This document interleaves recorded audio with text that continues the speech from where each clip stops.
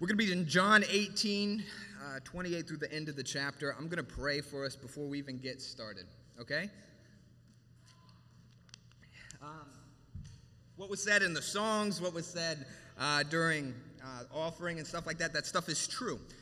I can't do anything up here, right? Everything here is supernatural. Whether you want to believe this or not, in like a Western mindset, we can think that, like, you know, if I just figure it out and I'm smart enough and if I can read enough apologetics, I'll get it figured out and I'll become a Christian.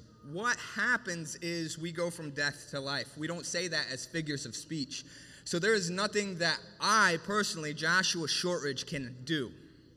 But the Spirit of God can move in such a way that softens your heart and we can respond to. So that's what we're going to pray for. That's what we're expecting. We're expecting us to be conformed to the image and likeness of Jesus.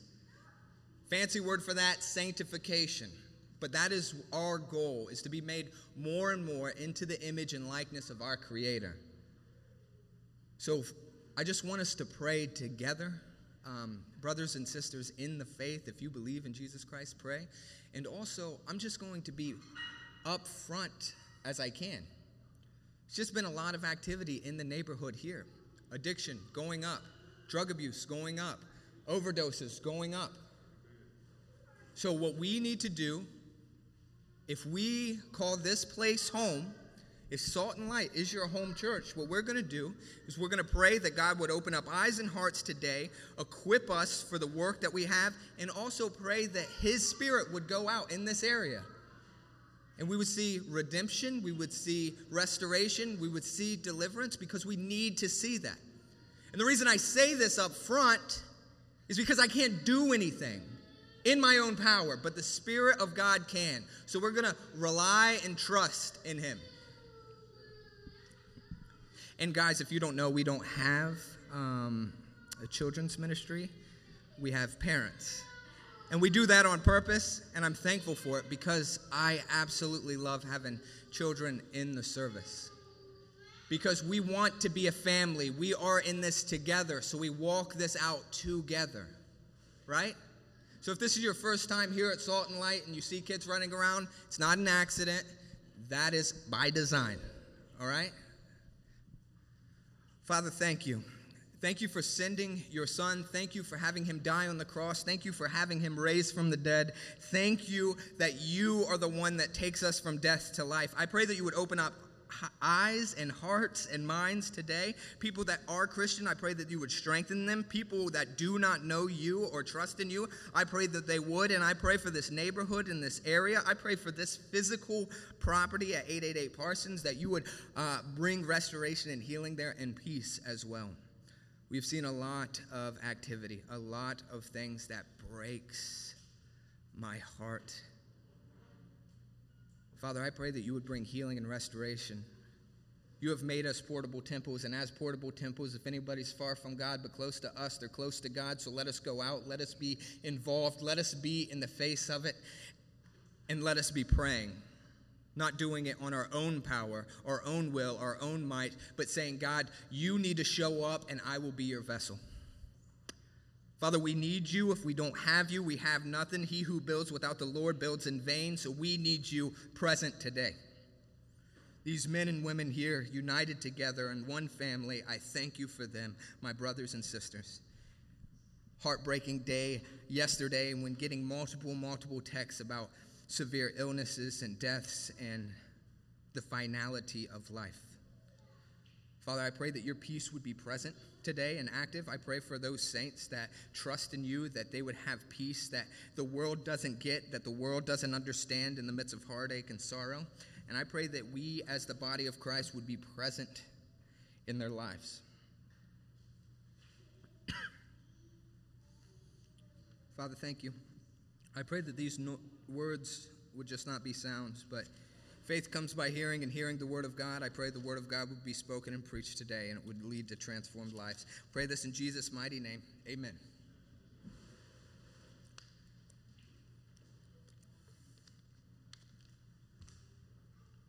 I'm just zooming this morning, guys. All right, so we're going to be in John 18, 28 through 40. We heard last week the interwoven story between Peter's denial and Jesus' trial. We saw how Jesus stood firm when Peter falters. Jesus is in the business of redeeming failures. We can continue on this trial of our Savior. And today in John, we're going to be in 18. We're going to be finishing up this chapter next week. Obviously, we'll be doing 19. And this sermon series is called Sovereign Savior. You might be like, what does that even mean? Sovereign means possessing supreme or ultimate power. Possessing supreme or ultimate power. So when we say that Jesus is the sovereign Savior, we are saying that though his death has happened, it wasn't out of the realm of Jesus' control. He was in control of everything that's going to transpire and take place. He willingly gave up his life in exchange for his bride, and that bride is the church. The people he is going to redeem and save. That is who makes up the church. Redeemed individuals, people who trust in him as Savior, the same people sitting here. So this story is of utmost importance for us, right? We're going to see the shift between the religious elite and the political elite, right? Jewish leadership are handing over Jesus to the Roman officials. Everyone was out to get Jesus, right? Everyone was out to get Jesus. In the garden, he was arrested. The Romans were present. So were the Gentiles, the non-Jewish people. So you had the religious folks, the rulers of the Jewish people, and the political elite, the Romans, non-Jewish people, all converging in the dead of night to one spot. We will see that the Jewish people hand over Jesus to the Romans because they didn't want to kill him themselves, right? It's twofold. We're going to see that there's a trial of lies, and where the world will lie about who Jesus is, but Jesus stands as the King of truth. There's a contrast between trials of lies and the King of truth, but then we see in the story of Barabbas this beautiful, great exchange. We'll be camping out in there for a little bit. But Jesus' death is an exchange for the sinner's life. That's what we see. So the trial of lies, we're going to start in verses 28. And he says, then they led Jesus from the house of Caiaphas to the governor's headquarters. It was early morning.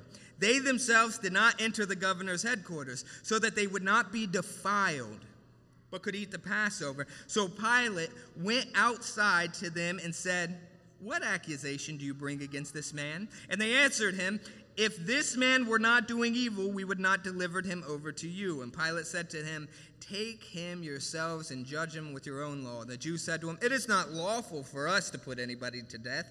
This was to fulfill the word that Jesus had spoken and show what kind of death he was going to die. Fascinating. The religious elite were so concerned with their own rules and regulations that they were blinded by the fact that they were actively putting to death their Messiah. Fun. The Messiah that they were waiting for, the Messiah that they were studying for, the Messiah that they sat down and read the first 5 books and memorized all of the Old Testament and had this put to memory. And they were so blinded that they put him to death. Actively wanting to kill what they claimed they truly wanted, the Messiah.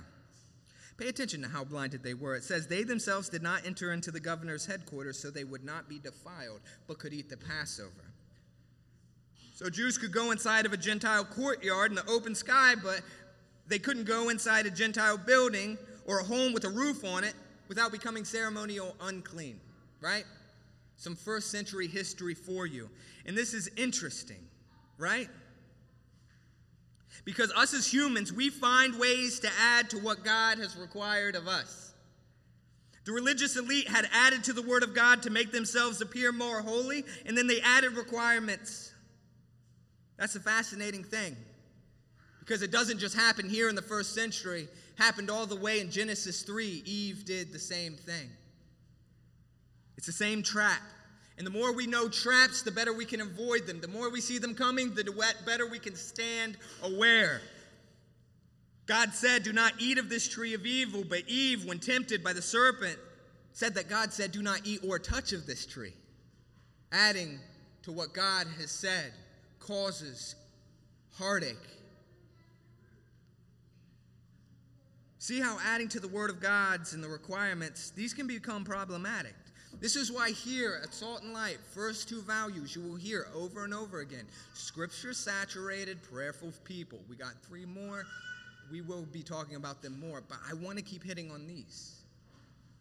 This is why we have study Bibles over here.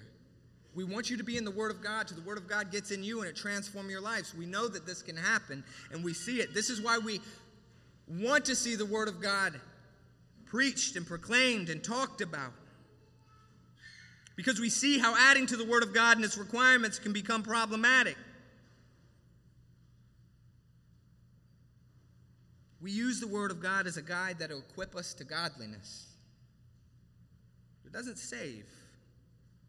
People will do this with the gospel. They will add to it. They can twist it. The gospel is the good news. In order to be saved, you must believe it. We are saved by grace through faith, not from ourselves, but as a gift from God. That is the gospel.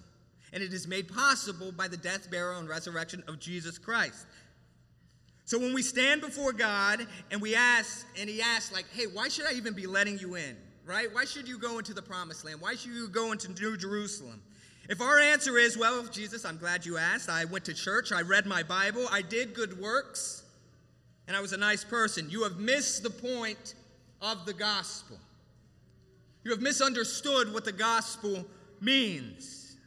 Now, these things are good, but they're not means of salvation. I'm not saying don't do these things. I'm saying do not trust in these things for salvation. Martin Luther once said that we are saved by faith alone, but faith that saves is never alone.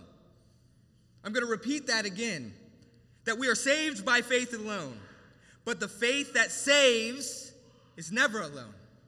When we are transformed by the renewal of our mind and we begin to walk and talk and act like Jesus, guess what happens?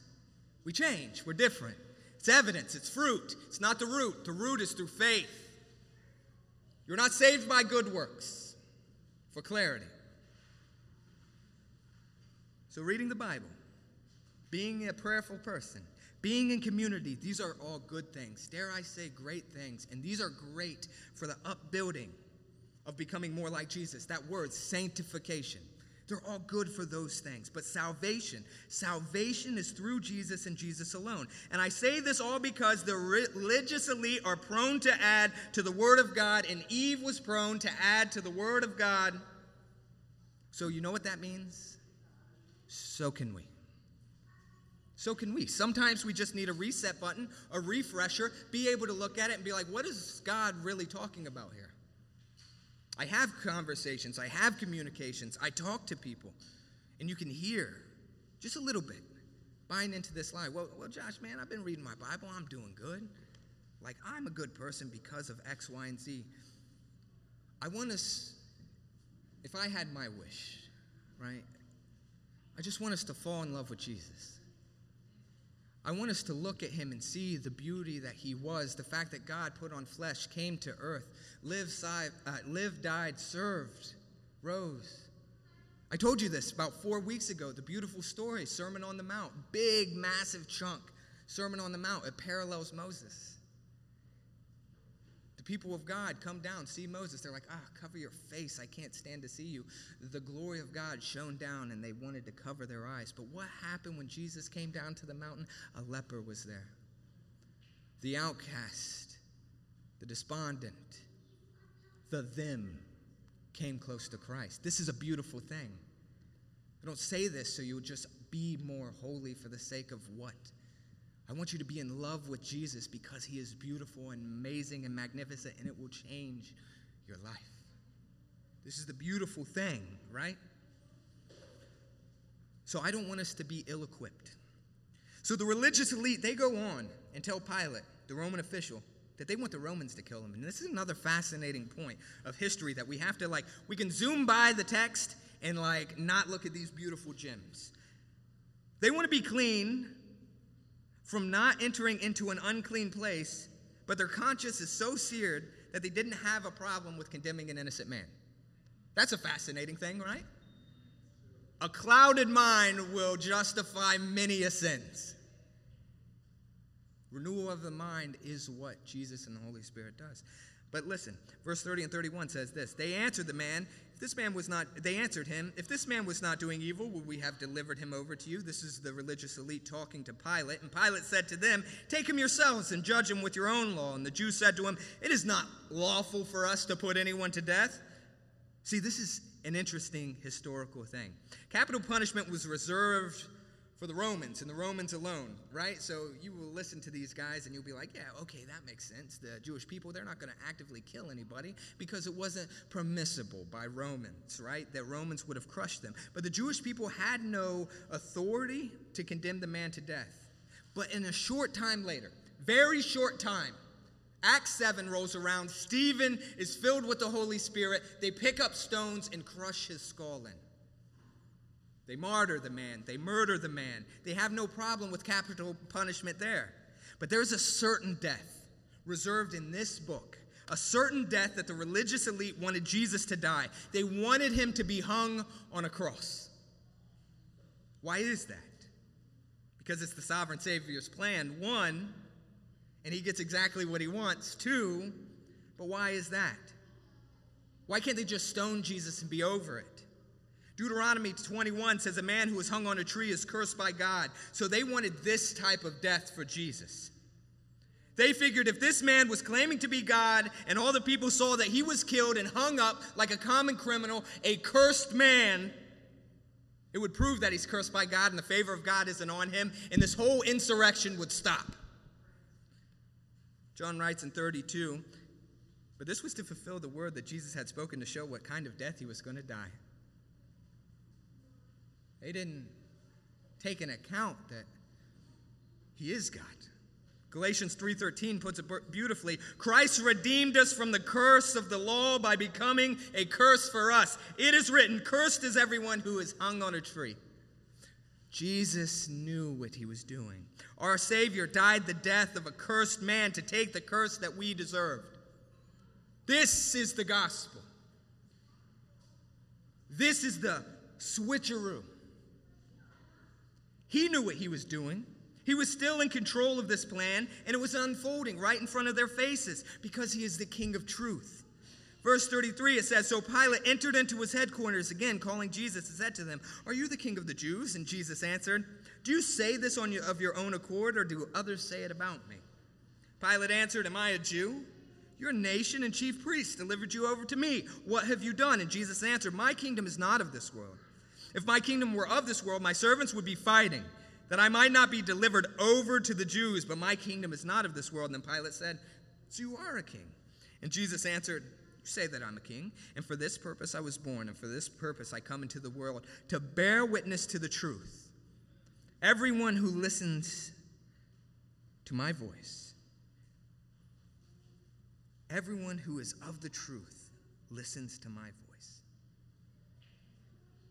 Everyone who is of the truth listens to my voice.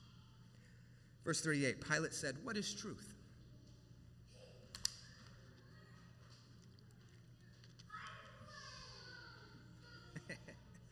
What is truth? What is truth? This is the question that we will ask ourselves. This is the question that we'll ask over and over again. Lies or half-truth or assumptions, they're very dangerous in this life. Seen it firsthand. How often do assumptions get us into trouble? How often can misunderstandings cause undue frustration? We can assume someone has ill intentions for us, and we can react in a way that causes more harm than good. All because we believed a lie. For a Christian, the mindset should be it's found beautifully in Philippians 4:8. If you want to write this down, I'm telling you, this is practical stuff. Philippians 4:8. Philippians 4:8. Write that verse down. Read it this week.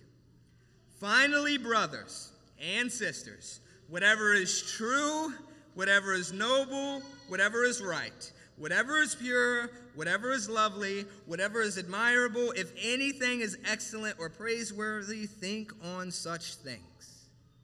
We're talking about the renewal of our mind here. It is easy to slip and slide down the previous path that we have lived. If we are angry, it's easy to fall down the path of anger. If we are frustrated and annoyed, it's easy to fall down that path. So what we need to do is take our thoughts captive and think on these things, because our minds should be fixated on the truth. The religious elite were not fixated on the truth. Their minds was fixated on being right. Right? They would do the wrong thing to make themselves appear right. And the Roman officials, their mind wasn't fixated on truth. Their mind was fixated on peace. They would willingly do the wrong thing in order to preserve peace and maintain power. So what is truth? What is truth? Jesus is truth. Right? He reveals this in John 14. He says, I am the way, I am the truth, I am the life. No one gets to the Father except through me. This is why Jesus says he is the truth. Not a truth, but the truth. Right? It's the truth. We do not see simply that what he says and what he speaks is true, but he himself is the embodiment of all things that are true. He is truth in flesh. To look at Jesus' life is to what it truly means to be human. We are not meant to just stress out and work hard and become a better version of ourselves. But we should be made more and more into the image of the Creator. We need to be thinking like Jesus thinks, love like Jesus loves, act like Jesus acts, walk like Jesus walks. And we have been given the blueprint, right? He says, you say that I am a king. For this purpose I was born, and this purpose I have come into the world, to bear witness to the truth. Someone who bears witness, gives testimony to, shows in a court of law. He is showing us what truth incarnate looks like. The King of truth. Church, get me. It's easy to act like the world. I fall under stupid paths all the time. It is easy to take offense. It is easy to just go with the flow. It is easy. A dead fish will easily flow downstream. That's an easy thing for a dead fish to do. In fact, dead men can do nothing. Dead men float through life. You might think you're doing something, but you're just floating through life. To act like the world will come easy. It takes no effort because of our flesh. But at Jesus' resurrection, we see in the book of Acts that he gives his people his Spirit. And his Spirit changes the minds and hearts and gives us the ability to think like Jesus thinks, to love like Jesus loves, to act like Jesus acts, and to walk like Jesus walks. We are portable temples now. I will repeat that over and over again. Because this is our mission statement. This is what we are to be about. Portable temples. Not only do we have the blueprint of Jesus' life, we have the building materials, we have a foreman, we have the tools necessary to just be conformed to his image and share the good news. Love God, love people, teach others to do the same. We can do that through the equipping of the Spirit. So this salvation is not just believe this, now work hard and continue in the flesh. It's not it at all. No, the Spirit is active in the hearts of believers to see this through the end. We are all who are in Christ being conformed into the image and likeness of Jesus. That is our goal. Jesus is the King of truth. He was condemned on a trial of lies. Jesus stands as the King of truth, showing us that the greatest threat isn't enemies without, but the sin within. I'm going to repeat that. The greatest threat is not enemies without, but sin within. We have to understand that. If sin wasn't the greatest enemy of living a life of truth and living a life that God designed and created, why would Jesus become a curse? Why would he even say that? Why would he pay for sin if sin wasn't our biggest problem?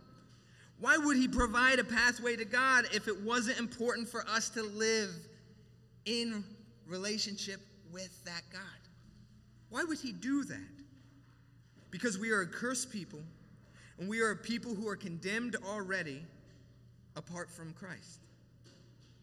But the beautiful thing is he exchanged his life for ours. Right? He freely gives us his life. This is a beautiful exchange. We see this beautiful picture in the following verses. After he said this, he went back outside, and the Jews told him, I find no guilt in man. So this is Pilate talking. I gotta drink a bit of water. After he said this, he went back outside to the Jews and told them, I find no guilt in him. Verse 39, but you have a custom that I should release to you one man for you that the Passover. So do you want me to release the king of the Jews? And they cried out to him, not this man, but Barabbas. Now Barabbas was a robber. And this is how this chapter ends. The religious elite have another chance to allow an innocent man to go and walk free. But you know, sinners do what sinners do. And that's sin. And I know. And apart from Christ, we will fall and do the exact same thing over and over again. By nature, we are self-seeking, self-preserving, self-exalting sinners, hell-bent on satisfying the flesh. That's what we are. But they didn't let the innocent man free. No, there was a great exchange. They set Barabbas free. Barabbas, son, this name means son of the Father. Bar Abba us. So son of the Father. Who shall I let go? Son of the Father or son of the Father? Which one should I let free? So you have the true son of the Father being condemned in place of a murderous thief. Son of the Father in exchange for making us sons and daughters of the Father. Barabbas in exchange for Jesus. This is the picture of the gospel in action. This is the picture of what has happened to us. All four gospels talk about Barabbas. In Luke, he calls him a murderer. In Matthew, it says this in verse 16. It says, and they had a notorious prisoner called Barabbas. Barabbas was known. He saw, he knew. So when they had gathered, Pilate said to them, who do you want me to release for you, Barabbas or Jesus, whom you've called Christ? For he knew that it was out of envy that they delivered him up. Now the chief priests and the elders persuaded the crowd and asked, Barabbas, and destroy Jesus. That's what the text says. They wanted to destroy Jesus. And the governor again said to them, which of these two do you want me to release to you? And they said, Barabbas. Pilate said to them, then what shall I do with the one you call Christ? Let him be crucified. And he said, why? What evil has he done? And they shouted even more, let him be crucified. Let him be the curse. Let him hang on the tree like a common criminal. And let's show everybody what we do with people who do what he does.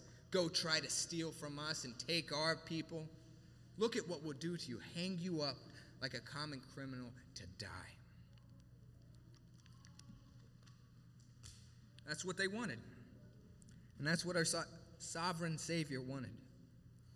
The world stands wanting its own. The world hates Jesus. They will hate us as well. That's the reality.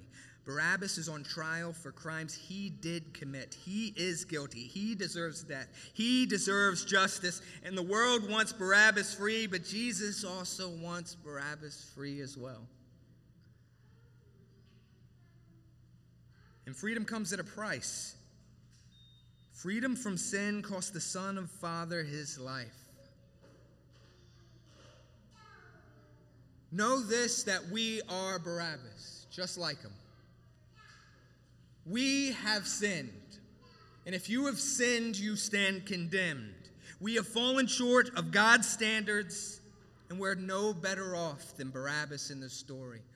Waiting for execution, waiting for punishment. That is the reality of our story. But here walks Jesus, and the great exchange takes place. We are Barabbas. But just like the religious elite crying out for the exchange of the guilty man for the innocent man stands in the place of the guilty. This is the gospel.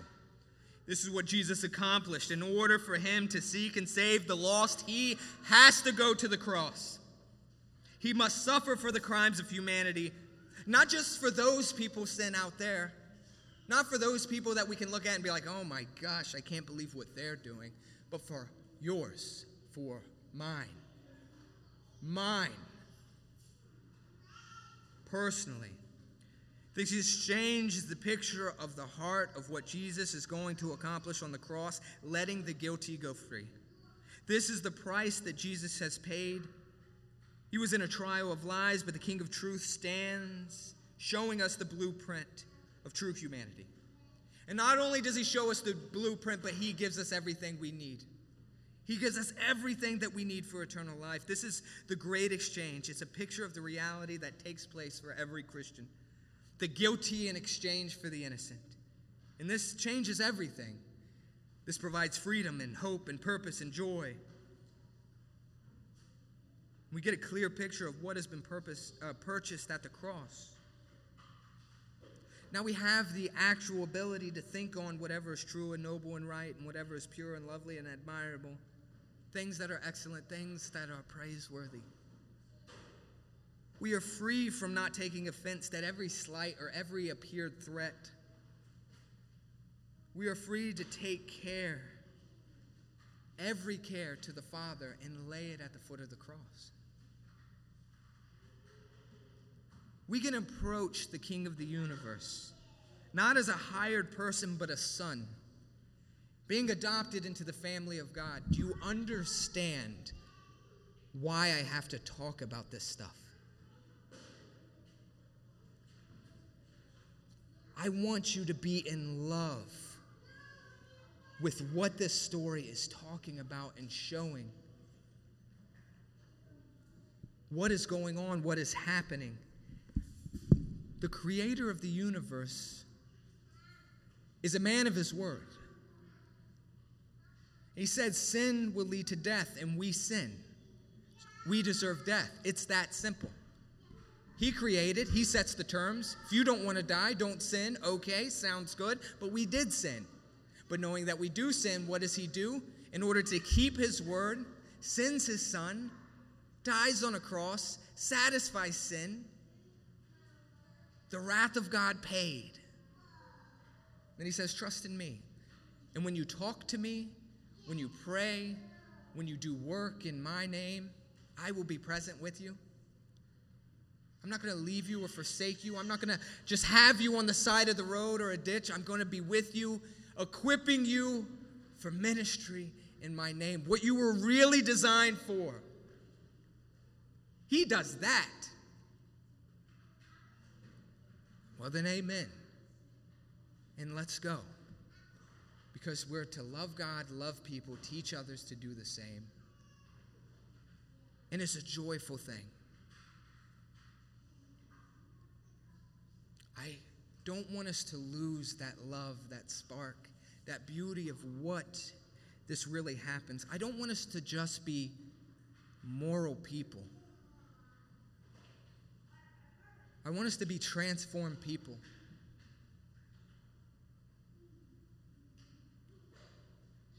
I'm going to pray for us. Jesus, I can't transform anybody, but you can. You satisfy the wrath of God at the cross. You are such a kind Father. You allow us even right now that I can pray to you, talk to you, have conversations with you, that I can be present with you. You give that reality to every born-again believer here at Portable Temples. If anybody feels far off or lost or confused, I pray that peace would be present, that you would walk with them, soften their hearts, fill them with joy, fill them with love. For those that don't know you, Father, I pray that they would trust in you. Because you are a good, good Father. You really are. The amount of beauty that can just be found walking through the Bible. book that gets wider and deeper with the years. Let us be quick to forgive. Let us be quick to not take offense. Father, I repent of being so quick to be annoyed and taking offense. For being fleshly in my behaviors. Clear out my heart. Because you are worth it. You are worthy. Father, I'm thankful for you. Bless these men and women today. Equip them. Allow them to find rest in you. In Jesus' name, amen.